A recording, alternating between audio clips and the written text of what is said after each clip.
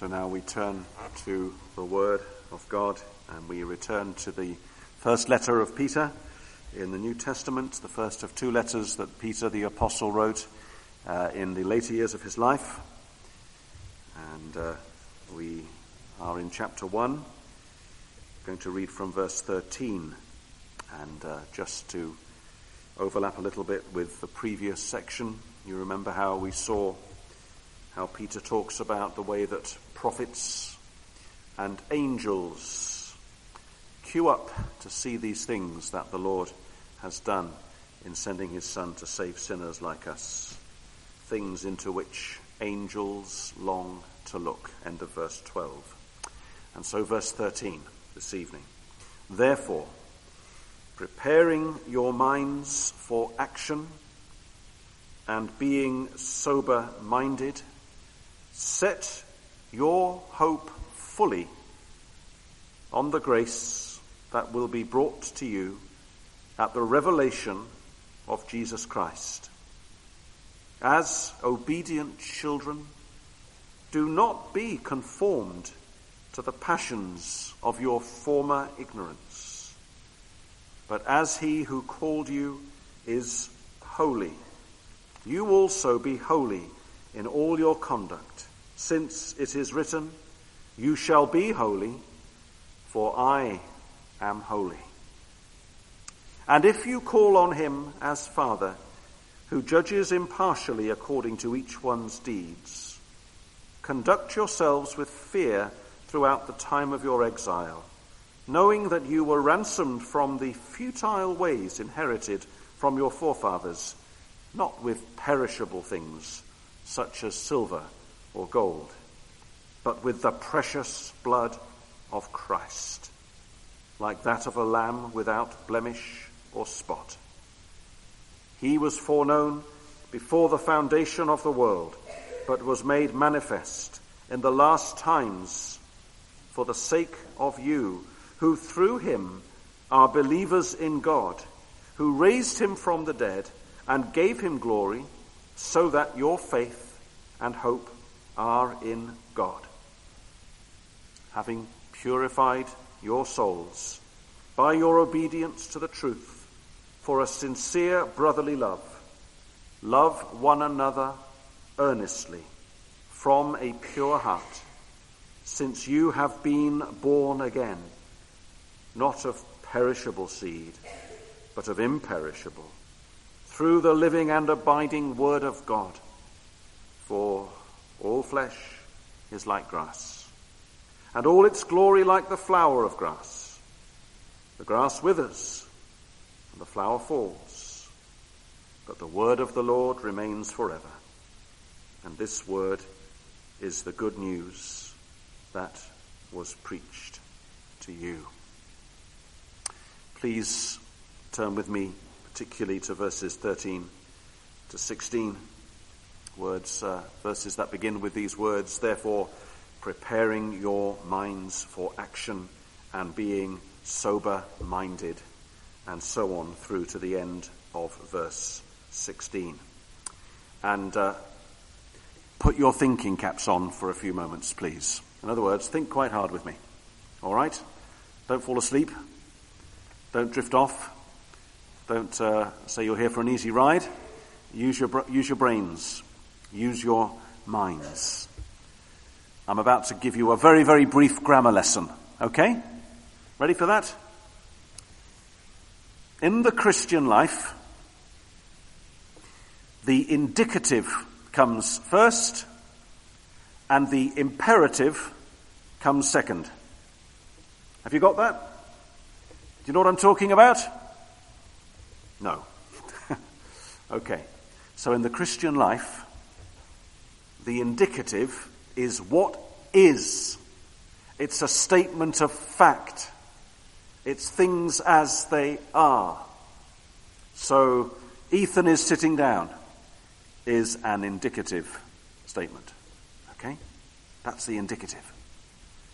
The imperative is a command, an instruction, an order.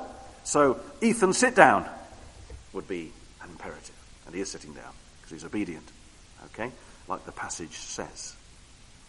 In the Christian life, the indicative comes first. We start with statements of truth, of how things are, of what God has done. And then when we've understood that, the imperatives make sense. We start by saying, this is what God has done. We then go on to say, because God has done this, we need to do that. We need to live in a certain way. And that is the distinguishing, unique feature of the Christian message. What is our message? What do Christians proclaim? We begin by proclaiming what God himself has done. And we need to get that into our brains. What God has done comes first. And on the basis of that, what we do then follows. Every false religion puts it the other way round. Every cult, every version of the gospel that is not really the gospel at all, puts it the other way round. You need to do certain things, and then God will do something for you on the basis of what you have done. But we have no right to get this the wrong way round. You see, when a Christian preacher or teacher puts the imperative first and the indicative afterwards, the result is confusion and tragedy and failure and despair. Right? If my message was simply this, when our children were younger, we used to sing this song around the table sometimes. And sometimes we still do. Read your Bible, pray every day. Pray every day, pray every day. Read your Bible, pray every day if you want to grow. Anyone else know that one? Some of you do? Okay, you're brought up on that. Read your Bible, pray every day, and then you'll grow. Now, is that the whole of our message? No, it's not. If that was the whole message, you need to read your Bible, friends. You need to pray every day. That's the gospel, and you'll grow. Well, if that's all you know, that would lead to an awful lot of misery and despair. Because you'd say, well, is that all I can do? Nothing seems to be happening to me. How is that going to help me? Why do we read our Bibles? Why do we pray every day? These are imperatives that are grounded in the indicative. What's the indicative? It's what God has done for us in Jesus Christ. And that's Peter's method. The first 12 verses of chapter 1 are all about the indicative. What's the indicative? I say it yet again. It's what God has done. We need to grasp what God has done for us, his people, in Jesus Christ. We need to hear about the great saving events of the gospel, that God, who so loved this world, sent his Son into this world, that whoever believes in him should not perish but have everlasting life. God sent his Son to live and die and to be raised to life. These are the great indicative events of the gospel. And when we understand these, the imperatives make sense, and they are built on the indicatives. So what do we do now? Well, we come to these imperatives. And what Peter is doing in verses 13, 14, 15, 16 is he is now giving to us a description of the way Christians ought to think and live. He's giving us the Christian mindset. He's showing us the Christian world view. He's saying to Christians, here is the gospel. Here is the great gospel of what God has done. Therefore, on the basis of that, think this way, live this way, act this way. And what are the things that he says? Well, we'll cover as much as we have time for tonight. But the first thing that we see here is that Peter talks about sober minds. Have a look with me at verse 13. Therefore, preparing your minds for action and being sober-minded, set your hope fully on the grace that will be brought to you at the revelation of Jesus Christ. Now, what's he saying here? He's saying, well, there are some people, sadly, who profess to be Christians. There are those who follow Christ or say they follow Christ, but they can be led, sadly, tragically, into a kind of instability, into a state of mental disorder. And we need to be on our guard against anything that would be a kind of emotionalism that would bypass the mind, the way we think. And that's why Peter says, first of all, here in verse 13, preparing your minds for action. And the words he uses literally are actually something like this: girding up, tying up and fastening the waist of your mind. May seem a rather mixed picture, but this is what he has in mind. If you lived 2,000 years ago and you were about to go on a journey, you would probably be wearing a rather long, flowing robe or a garment of that kind. And you couldn't walk miles if you had these long robes always tripping you up as you made your way around. People would have to gather up their robes, tie them round their waist, fasten them securely, and then they would go. A bit like today, what do? We tie up our shoelaces or our bootlaces. You're going on a long walk, a long hike, you're climbing a mountain. What do? You make sure you're wearing shoes or boots and the laces are securely fastened. Now, what's the point of that? Fasten up your mind, says Peter. Make sure you are mentally prepared for action, for living the Christian life. And doing that, says Peter, being sober-minded. Now, what does that mean? When you think of the word sober, you think to yourself, well, it's the opposite of being drunk. And it is. But Peter has a bigger picture in view. It's not only being not under the influence of alcohol or drugs or anything like that. It's being under the influence of anything that might cause our thinking to be dulled or distorted. Now, one of the effects of alcohol is this. It makes the drinker imagine that he or she is thinking more clearly and perceptively than when he is sober. People that have had too much to drink are under the impression that they are thinking with great insight. But it is actually a cruel deception. It's not true. Alcohol deadens and dulls and blunts the sharpness of the mind. The Bible has a great deal to say about alcohol.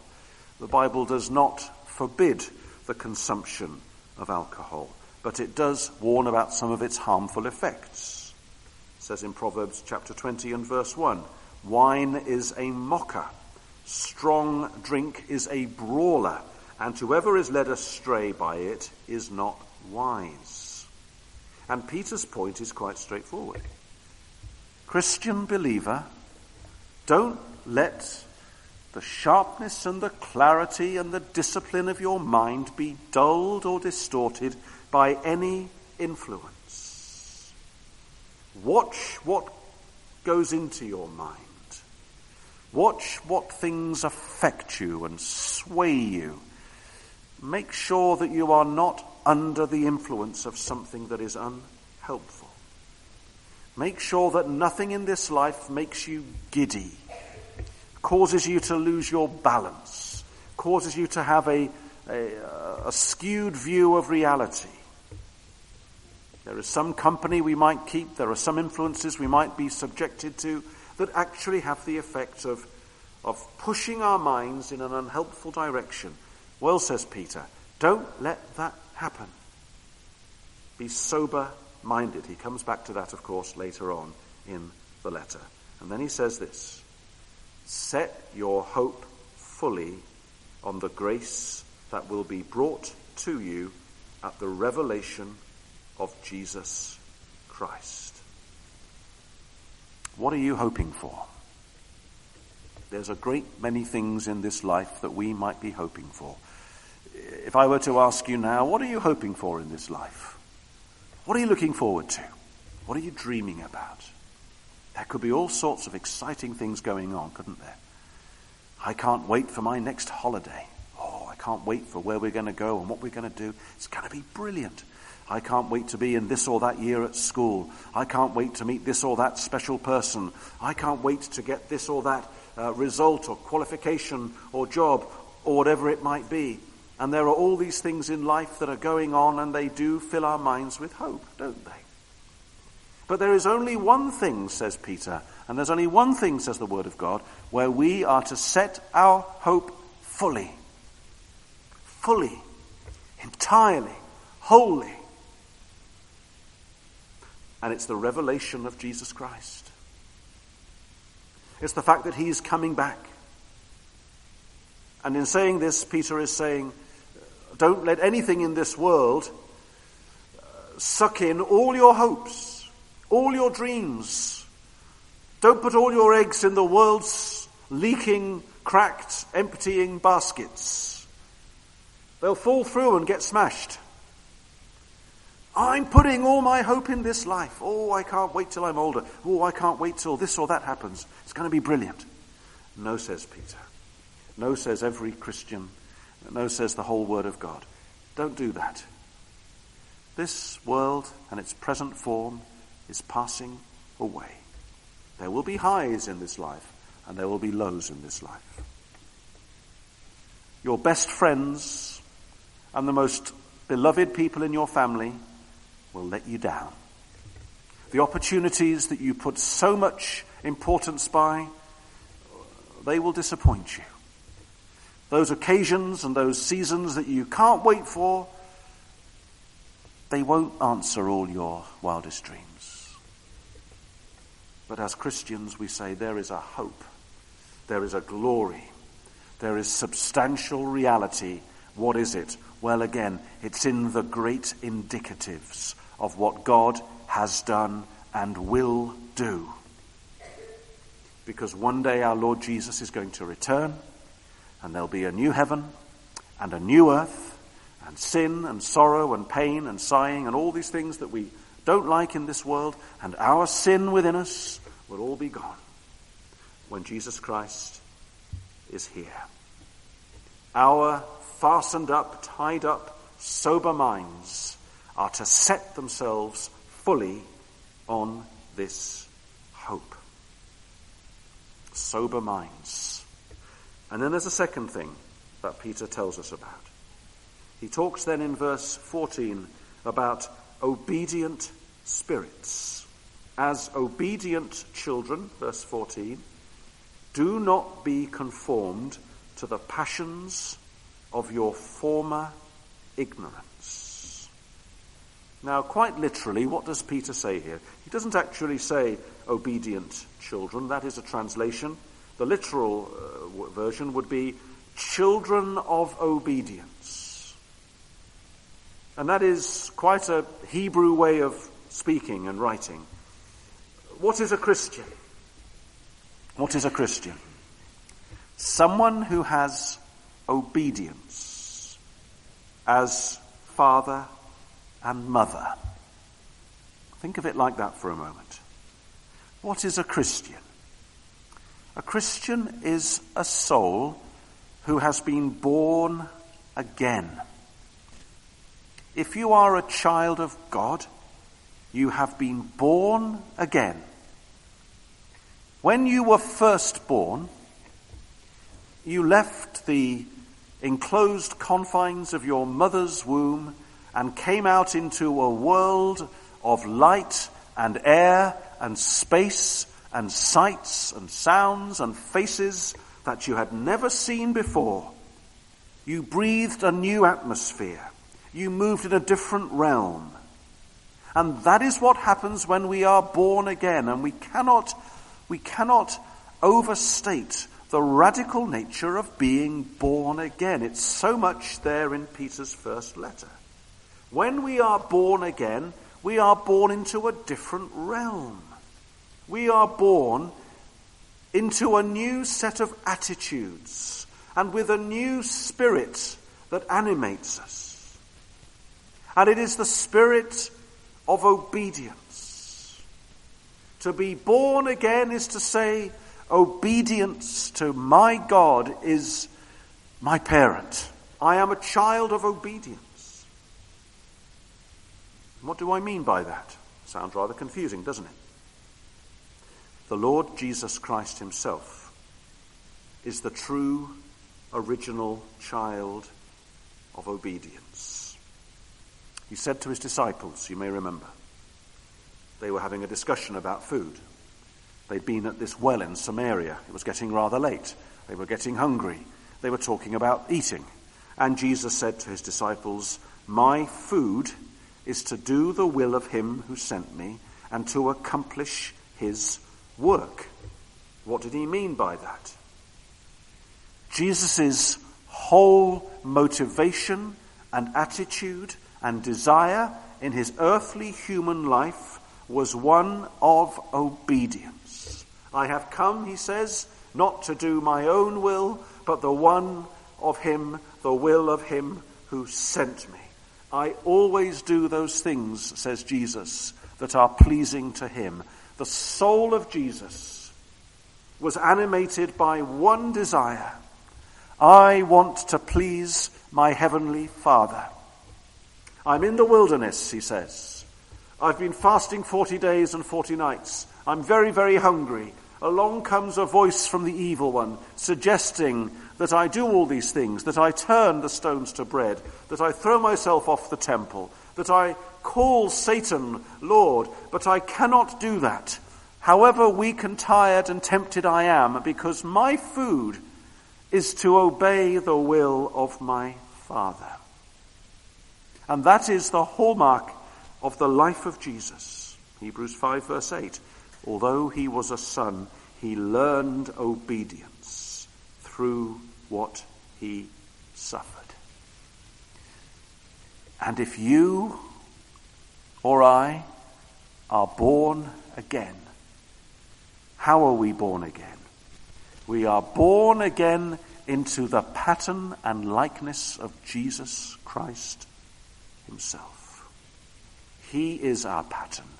He is our model. He is our example. Do not be conformed, says Peter here in verse 14, to the passions of your former ignorance. Do you recognize these words as being quite familiar to something else found in the New Testament?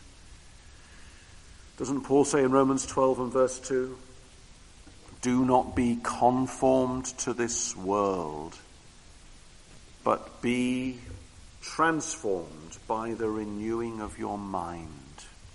What's Peter saying here?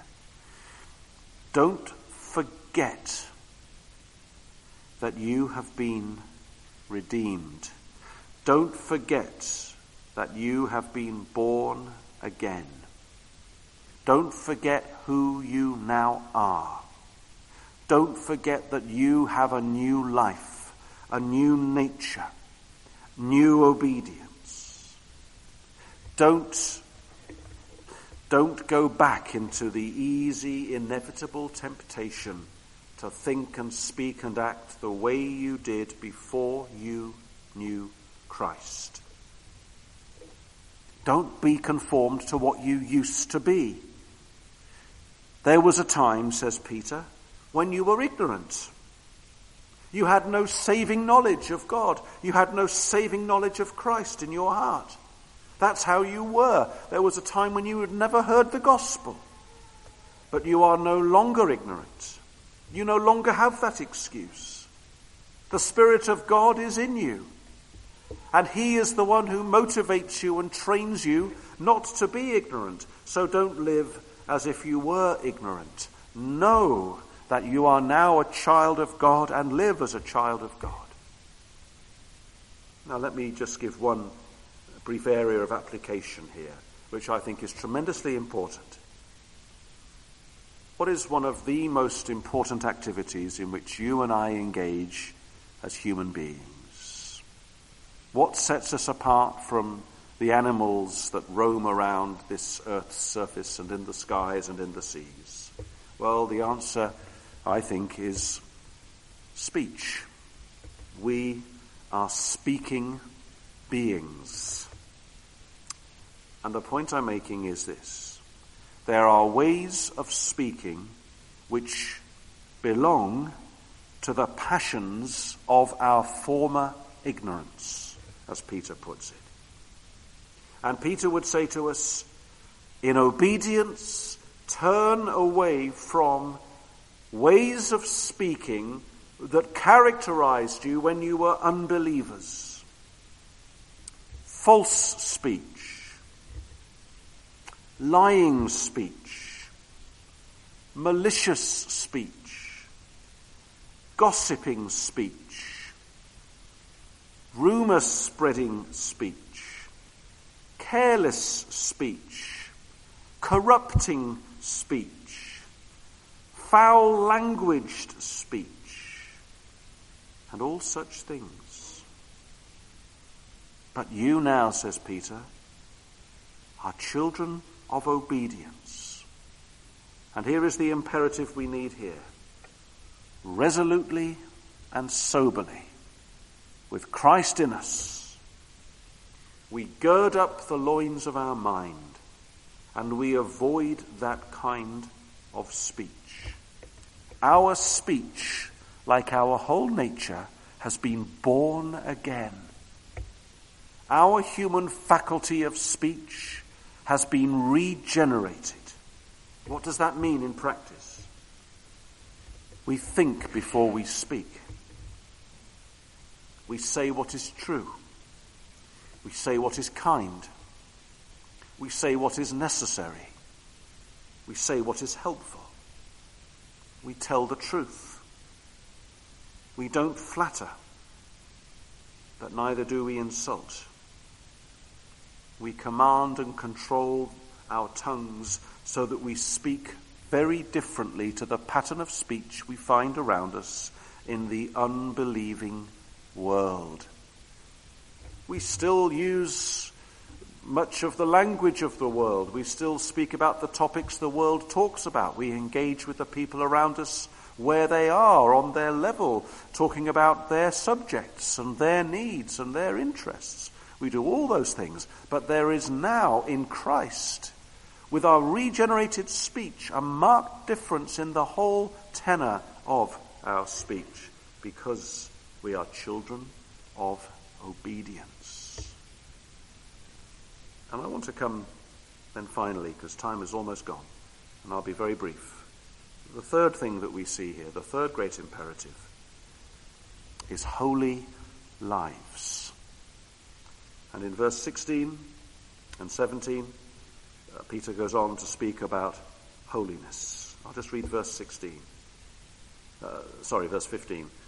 But as he who called you is holy, you also be holy in all your conduct, since it is written, you shall be holy, for I am holy. Now, in just 2 or 3 minutes, what is this holiness that we are being called to? Peter is quoting from Leviticus chapter 11, verse 44. And in that context, the Lord is addressing the people of Israel, and he's been talking to them specifically about their food, what they were to eat and what they were not to eat. He goes on to say to them in Leviticus 11, you shall not defile yourselves with any swarming thing that crawls on the ground. Now, what is the great burden of the book of Leviticus, that Old Testament book of Leviticus?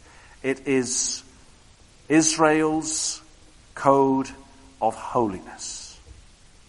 It was the Lord saying to his Old Testament people, you are a distinct people. You are my people. I've redeemed you for myself. Therefore, may your whole life, let your whole life and what you are and what you look like and what you wear and what you eat and what you do and what you say be different to all the Gentile nations across the earth who do not know me as the Lord their God. You be different. The command given by God to us today is essentially exactly the same. But it's not in terms of diet or clothing or feasts or ceremonies or things like that, to put it all quite briefly. What is it that Peter is surely getting at here above everything else? In the context of his letter, he's surely talking about what goes into our minds and the way we think. Old Testament Israel was to guard what went into their bodies. They were not to have contaminated bodies through eating what was unclean food. The application I would draw for us this evening is, we, as people called to be holy, need to ensure that our own minds are not contaminated by what is unholy, by what is impure. If our minds are feeding on a diet of rubbish, impurity, tackiness, lies, and filth, and all the rest of it, we will be defiled by these things. Now, we live in a world where these things are all around us, don't we? They're on the media, and they're on social media. It's very hard to utterly escape them. But that means there is a greater necessity than ever for Christians to deliberately turn away from these things and embrace the very opposites. What does Paul say in Philippians 4, verse 8? We know these words. Whatever is true, whatever is honorable, whatever is just, whatever is pure, whatever is lovely, whatever is commendable, if there is any excellence, if there is anything worthy of praise, think about these things. If you are a Christian, you are a child of God. And long before you were born, and long before the world was even formed, the Son of God, he loved you. And God gave his Son for you. And in time, God gave you new birth and brought you to new life, to a holy life. And he says to us, now you are my children. You're children of obedience. Have sober minds. Gird up your minds.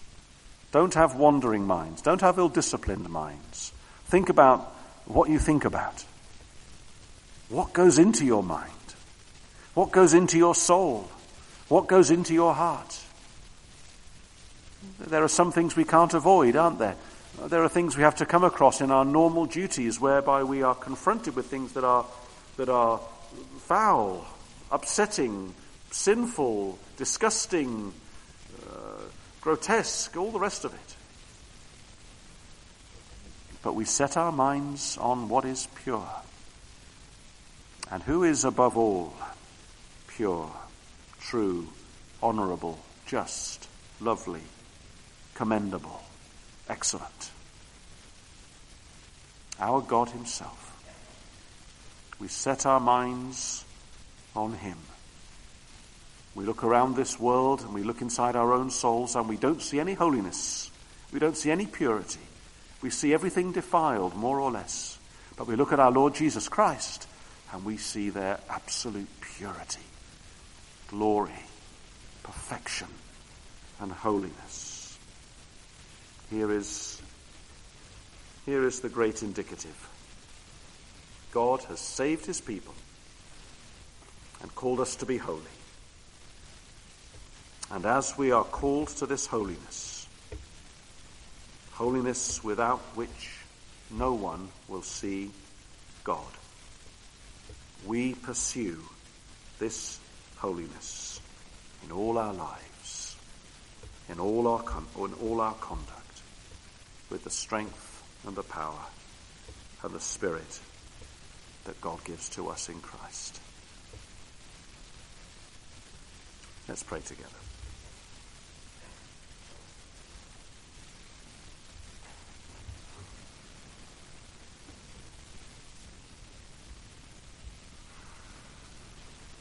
As we sang this morning, O Lord,